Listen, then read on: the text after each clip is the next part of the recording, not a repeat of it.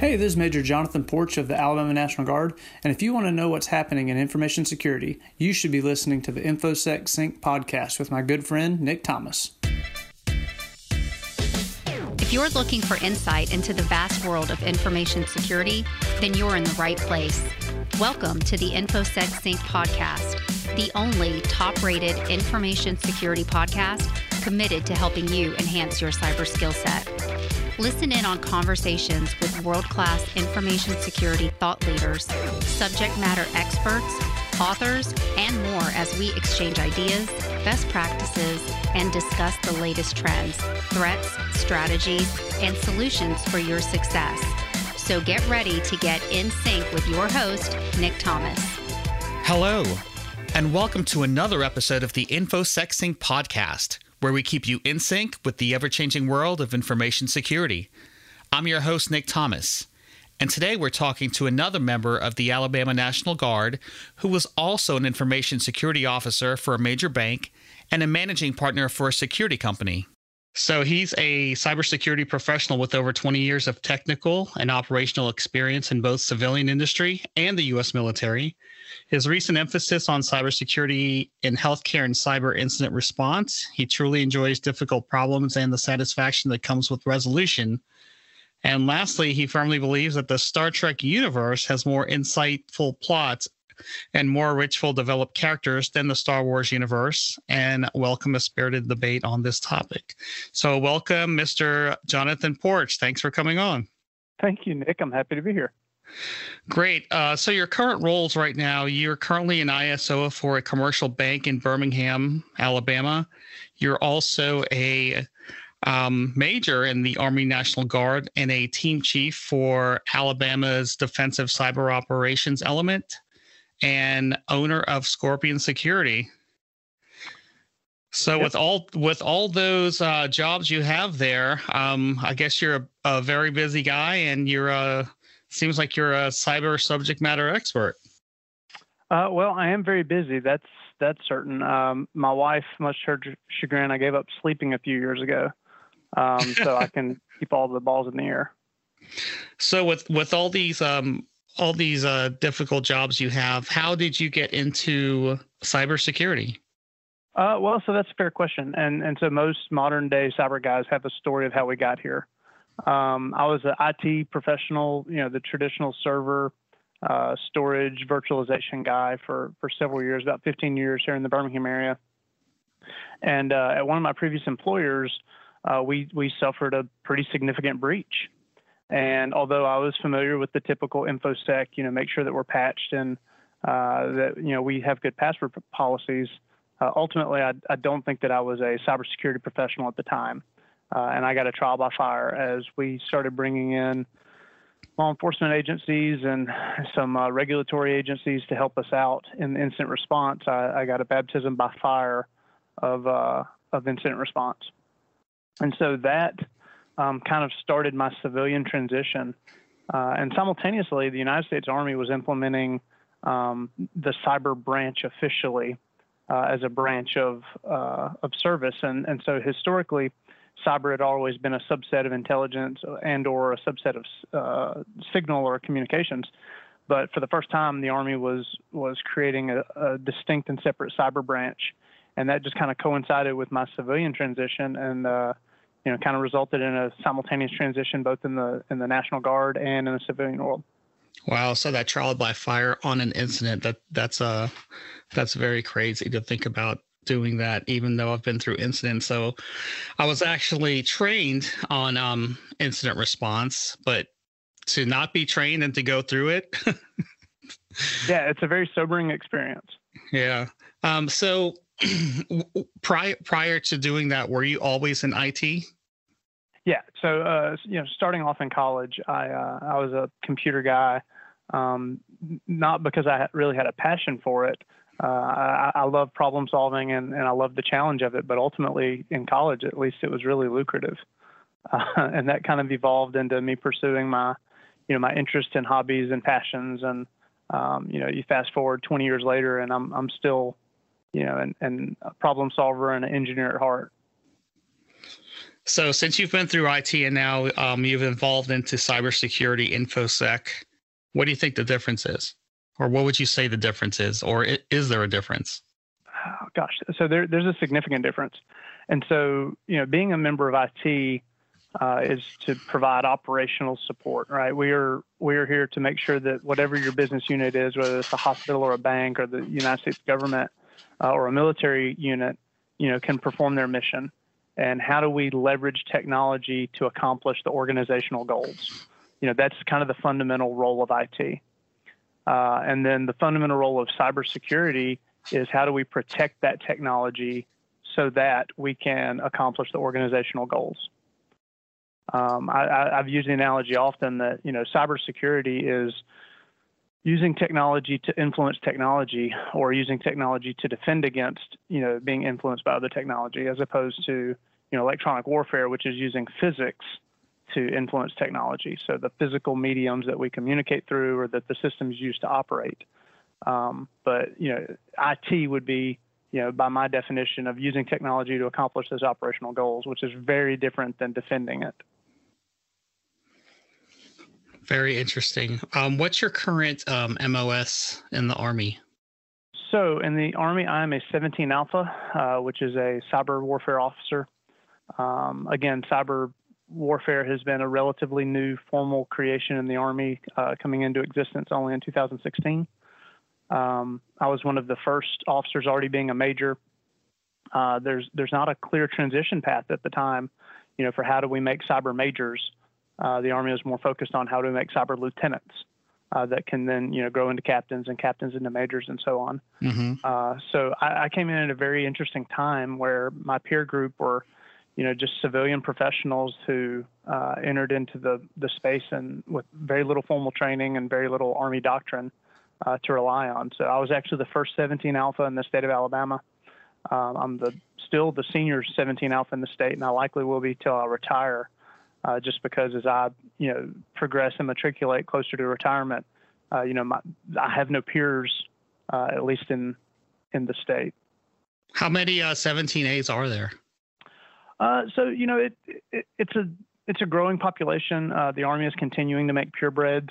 Currently, there are only 22 cyber majors that are fully qualified in the National Guard, and I'm one of those. Soon to be promoted as lieutenant colonel, the number will drop to about 18 fully qualified, cyber lieutenant colonels. So, as I matriculate higher, it's a smaller population. Okay. Was there anything you had to go through to make a 17A? Yeah. So again, at the time, the Army had a really immature process. So it was just basically you submit a packet to a board, and that board, is impaneled at some smoke-filled back room at the Cyber Center of Excellence, and you really don't know who those people are and what their experience are. So your packet just has to, have enough force and enough strength to convince this nameless, faceless panel that will never actually meet you in person that you're qualified. Now the process has matured since then. And there's still a packet, but it's now with more defined requirements. But ultimately, what it comes down to is self-determination. And as an officer, you have to make the decision that this is what's going to happen and that you're going to accomplish this. And you'll apply to the board, and if the board rejects you, then you'll apply again. Certifications certainly carry a lot of weight in that. So for me, I went out and I got my CEH, my Certified Ethical Hacker. I got my CISP. And I got my CASP, which is the CompTIA Advanced Security Professional, just to kind of get the three best of breeds that I could capture from DoD 8140, mm-hmm. which is the regulation that governs certifications for technical professionals. You have to have a top secret security clearance. As part of my later operational roles, I had to get a polygraph. So yeah, it was a relatively arduous, daunting process. And, I often talk to young officers or enlisted soldiers that are wanting to branch into cyber, and they, they just don't know where to start. And they're like, look, man, there's still not a lot of precedence, and some of it's still self-determination. You just have to start chiseling away and, make that packet as strong as it can be and submit it. And if you get rejected, submit it again. So I know in the civilian world, there is a serious shortage of cyber talent. Is it like that in the Army as well? It absolutely is. So yeah, the military suffers from the same problems that the civilian industry suffers with. You spend time and energy investing in young leaders to make them cyber professionals, and then they get fully trained and they get fully qualified, and either they move on to another assignment within the military or they exit the military for civilian opportunities. That's a struggle, across the board. And I heard in your last episode, speaking with Jeremy Leisure, the conversation of, what happens if we train people and they leave versus what happens if we don't train them and they stay. Right. It's a very difficult decision.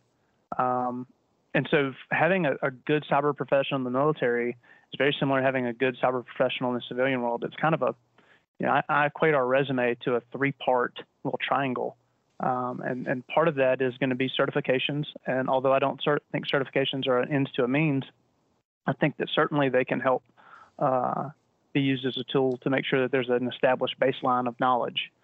And the better, the better we can educate people in the same conversation through standardization, then the more we'll all be speaking the same language. You have formal education. I know a lot of technologists don't believe that they need a college degree to be competitive, but I would counter with the fact that college degrees make us well-rounded individuals, and whether that's an associate's degree or a certification program or a trade school, I think is up for the community to decide. But ultimately, I think that formal education has value in making us all, well-rounded and forcing us to interact in a common language. And then the third part of that resume is really your experience. And that's one of the things that, a lot of people that are getting into, especially in the military, they want to shortcut that, right? They don't want to get a job at a help desk somewhere and pay their dues. They're looking to join the military and, in 2 or 3 years, be a fully bred cyber professional. But just like in the civilian world, sometimes you just have to start at the bottom and keep trudging along. So you are the team chief for Alabama DCOE. So is the DCOE a cyber protection team?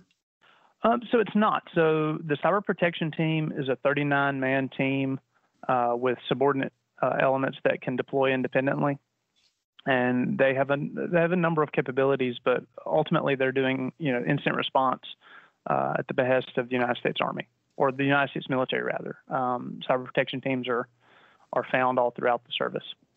The DCOE is the Defensive Cyber Operations element, and each of the 54 states and territories have their own DCOE that's been assigned to them to help them defend DODIN, which is the Department of Defense Information Network.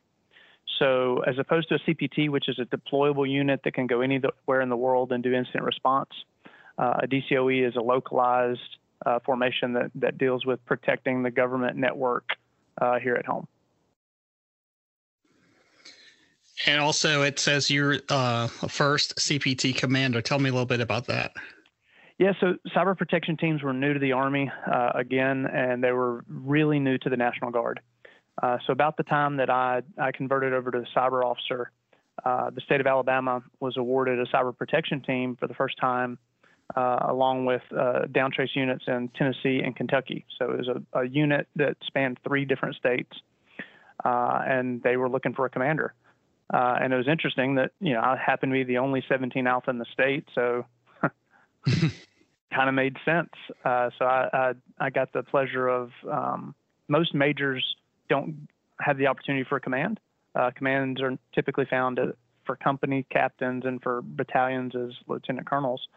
So I got the rare distinction of being a commander as a major, as well as my commands as a captain. So huge opportunity, huge honor, a lot of challenges, but we learned a lot as a formation. I learned a lot, professionally, as both the cyber professional and as an Army officer.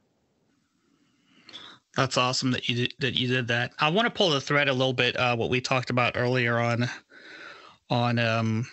getting into cybersecurity and how people don't want the help desk job and coming into the military. What is your experience or knowledge on certifications versus experience versus education? Well, and again, I think that it's a three-part conversation, right? So I think the perfect candidate has all three.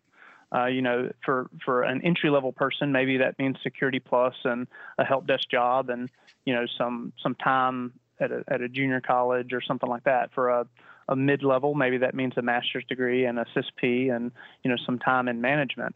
I think that each position is going to be a little bit different, but I think that triangle, strengths in one corner of that triangle can certainly overcome weaknesses in another. So without any formal education, but great certifications, I think that those things kind of push and pull. But ideally, you have a good mix. I will say that and I have this conversation with people often. They say, well, I know people with a college degree that don't know what they're talking about, or I know people with a CISP that don't know what they're talking about. But I would also counter that I know a lot of professionals that have been doing this for 20 years that don't necessarily know what they're talking about either. So I think that it's dangerous to judge an entire population of, people with certifications or people with education or people with, experience by, your relationships with the few. Interestingly, I read an interesting article by Paul DeSouza, and I don't know if you know Paul, but he's very active there nationally in the capital region. But he posed kind of the same three things that I've been espousing for years, but he added a fourth corner in networking and contacts, right? Because ultimately, sometimes it does come down to who you know, and I think that working your tail off somewhere and doing a good job pays dividends in the fact that people recognize that, and those recognitions and those relationships can benefit you down the road. I've certainly been the beneficiary of mentors over the years, and I think that that's really important. And that's probably something that we emphasize a lot in the military that the civilian world kind of loses sight of, is that formal mentorship relationship with people that have already been where you're trying to go. Right.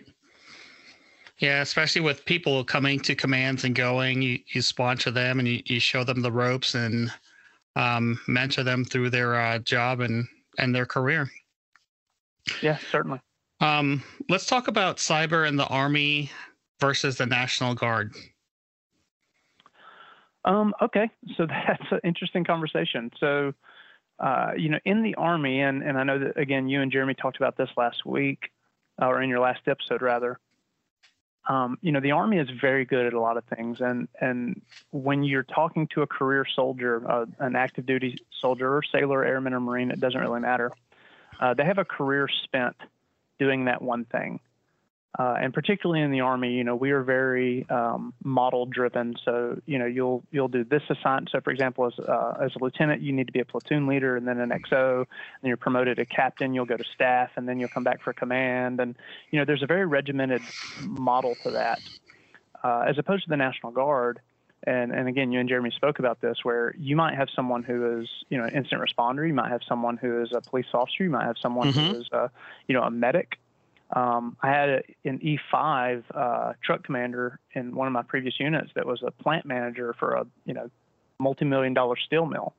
That guy had tremendous leadership capabilities and problem-solving capabilities that you just don't find in the typical E5 in the Army.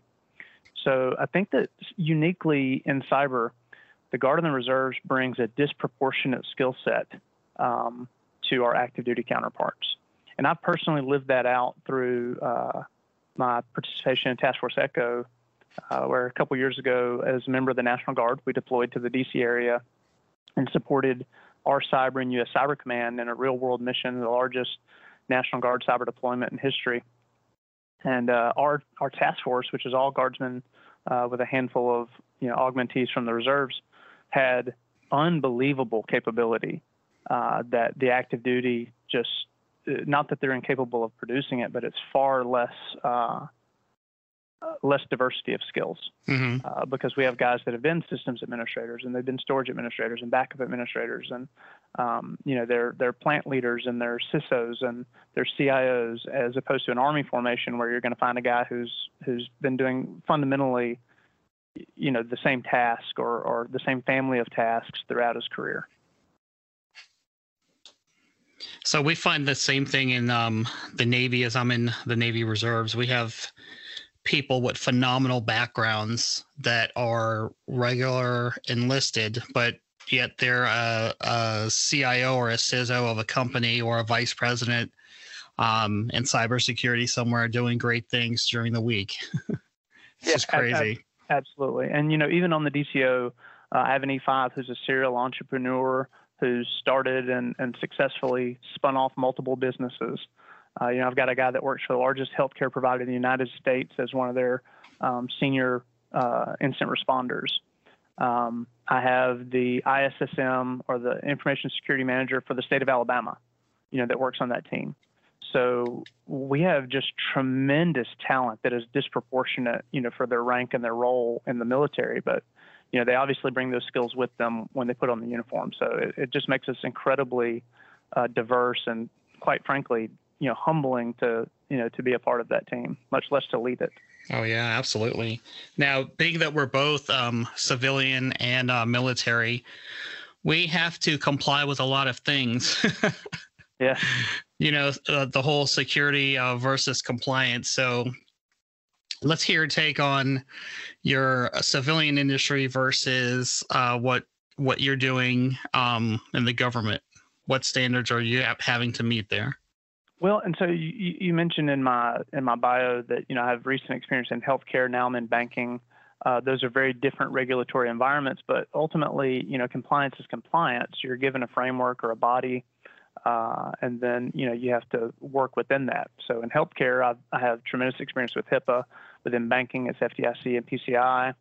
Within the government, it's FISMA, which is the Federal Information Security Management Act. And now, more recently, CMMC, which affects government contractors that are doing business with DoD.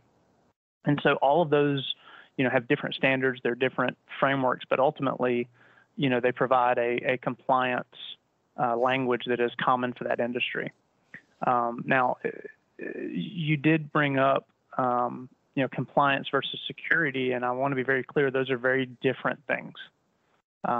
We find all the time compliant organizations that still get breached because they had fundamental risk. And you can be, you can be secure and still not be compliant. So as the ISO for a civilian bank, that's a fine line I have to walk. I have to keep the regulators and the auditors happy because, there's regulatory risk. If we're found to be non-compliant, it doesn't matter how secure we are. We're facing fines, or we're facing, the impediment of our business and operations. And the same thing goes for the government, right? I'm sure you see this in the Navy Reserves, but every couple of years you'll have a compliance, this big all-encompassing compliance audit, and everything becomes about, passing the test. And security, unfortunately, sometimes takes a back seat to that regulatory effort. Mm-hmm. But they're both important, right? Compliance is very important because it creates those standards and it creates a repeatable process of known conditions that we can operate within. But at the same time, we can't focus solely on compliance. We have to address our actual risk, and at some point, spend our resources where, we can spend $30,000 making something compliant, or we can spend that same $30,000 reducing our risk and, assuming some regulatory risk. So it's a good balance, and it's all about communicating with your leadership and explaining your situation and not getting micro vision and focusing on one problem set and forsaking the others.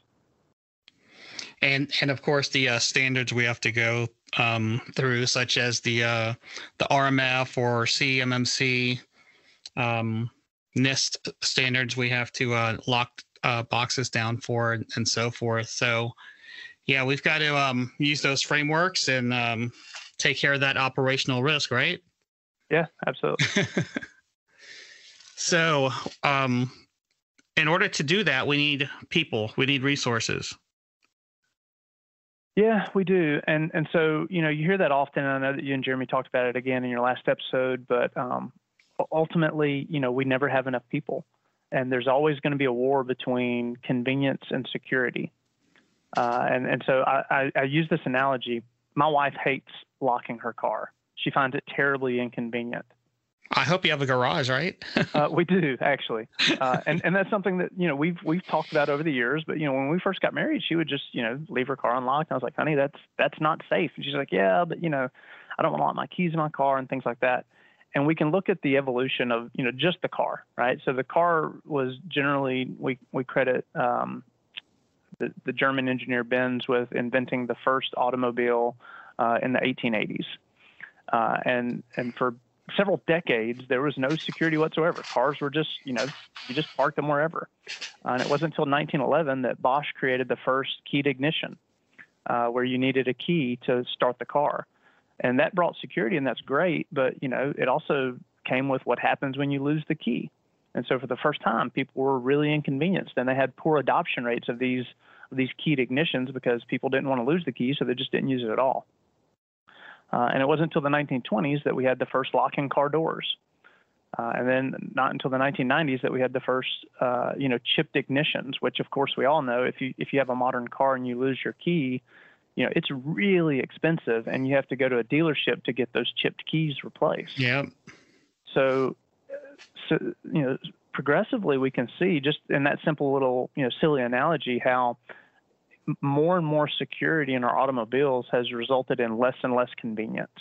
We start off with, we have to keep a key to crank it, and now we have locking doors so we can lock our keys in our car inadvertently, and then we have chipped keys that, once you lose them, they're really expensive and hard to replace. But we're getting more and more secure, but we're getting less and less convenient. So part of the problem as Americans is we crave our convenience, right? We crave our independence, and we just fundamentally bristle at rules and constraints. So that creates a challenge to cybersecurity, both in the military and in the civilian world. We see every time the technologists put more controls in, we see leadership, make moves to make them less restrictive and more convenient. So yeah, we need more resources. We need people with fundamental training, more, better cyber hygiene at early ages. And we need a cultural shift away from, some of the convenience and towards more security. That sounds good. What do you think about all the IoT stuff that we have out there, including Alexa, Siri, always on, listening? So, oh gosh, I'm a victim like everyone else, right? I love my gadgets and my devices, and right. Everyone's got a tablet and a cell phone and a smartwatch, and I wear Bluetooth enabled hearing aids, and my threat surface continues to grow just like everyone else, and we have Alexa and we have smart TVs, and it's only going to continue to grow. So I think that we as cyber professionals have to we have to learn how to deal with the technology, but we also have to learn how to deal with the psychology of having those things around us at all times. I use the analogy a lot. I treat my Alexa like I treat my kids. I don't say inappropriate things in front of my kids that I don't want them to hear. And I don't say inappropriate things in front of Alexa that I don't want her to hear. Or learn, right? Or learn. That's right. Yeah. So, you have to, at some point, you have to deploy some wisdom and discernment and say, hey, I'm going to make a deliberate effort to have a technology-free zone, or I'm going to have a deliberate effort to have a safe space, or whatever. If that concerns you, then, you just have to make those efforts. But every single one of us, my gosh, I bought my dad a new cell phone last week, and it had 5 cameras on it. Oh my gosh. 5 cameras and 2 stereo microphones. I was like, good Lord, if that were ever to become a sensor, he's got wide angle and telephoto, and the capabilities of compromising that one device could pay off huge dividends. So you just have to, we're going to have to evolve as a culture and figure out how to live with the technology and possibly understand that, again, there's risk with that. So hopefully he either bought it from a good company or knows how to lock down that phone, because at some point somebody or everyone's going to eventually be hacked or breached. Yeah, absolutely. And so, that's a great point. And I think that we've seen it specifically over the SolarWinds and the Exchange events that have unfolded over the last couple of months. In both of those events, and I'm sure your listeners are familiar with what I'm talking about, but The IT teams in individual organizations did everything right. They patched everything. They had their firewalls, they had their antiviruses, they had their SIEM systems, and they still got breached. Yeah, they followed their compliance. They were compliant. That's right. They were compliant. They did everything right, and they were still breached. Some of the best companies in the world, right? Microsoft and Mandiant. Some of these guys were culpable in this. I think it's important to notice that both government and industry were both impacted, despite their best efforts. So I don't think that, the pursuit of profit or the pursuit of compliance spared anyone from that, that series of events. And ultimately, we've got to train like we fight, and we've got to prepare for the inevitable. We recently did a tabletop exercise, and I got some feedback from some of the people, and they're like, "Well, that's unrealistic. That wouldn't happen." Well, yeah, but we have to assume that will, right? Just like every bank can be robbed. It doesn't matter how many guards you have. It doesn't matter how many guns you have, how many cameras or alarm systems. If your adversary spends enough time and enough resources, they'll get what you have. And we just have to presuppose that that's going to happen and that we can respond.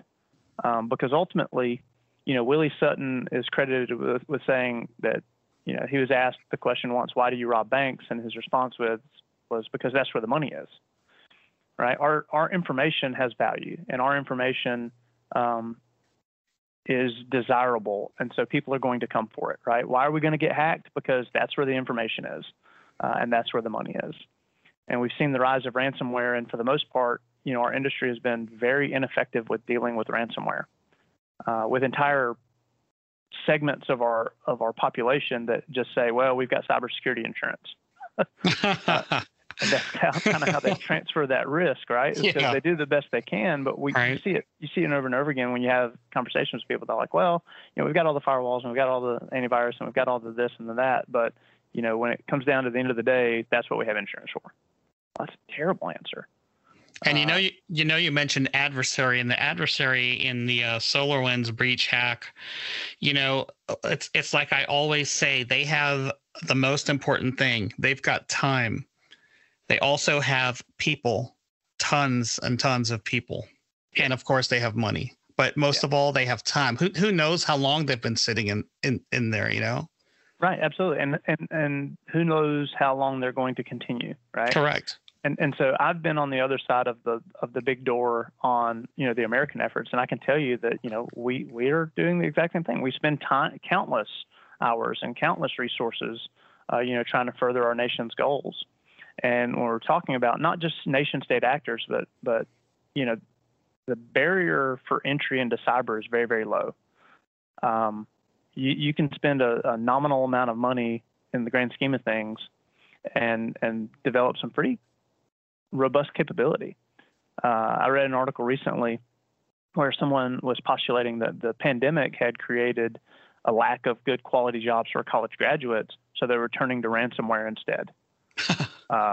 Where they're like, well, we got to earn a living. Let's find something that's lucrative, and they were turning to social engineering people and phishing campaigns, and the article was postulating that this gave rise to the ransomware as a service. Where they just created the infrastructure, and now whoever wants it can go out and use it. Interesting article. Yeah, it's capitalism. Yeah, that's true, right? All right, Jonathan, don't want to take any more of your time with your busy self. Thanks for stopping by. Well, Nick, I appreciate it, and again, I'm a fan of the show. I just recently discovered it, but went back and listened to several of your episodes, and quality product, and I really appreciate the time and attention that you're putting into helping educate not just information security professionals, but the IT world in general. And it's an important voice, and it's an important message, and I appreciate it. All right, and thanks for staying in sync with Infosecsync. Thanks, Nick. That's it for this episode. Make sure to subscribe on Apple Podcasts or wherever you get your podcasts from. And as always, thanks for staying in sync with Infosecsync.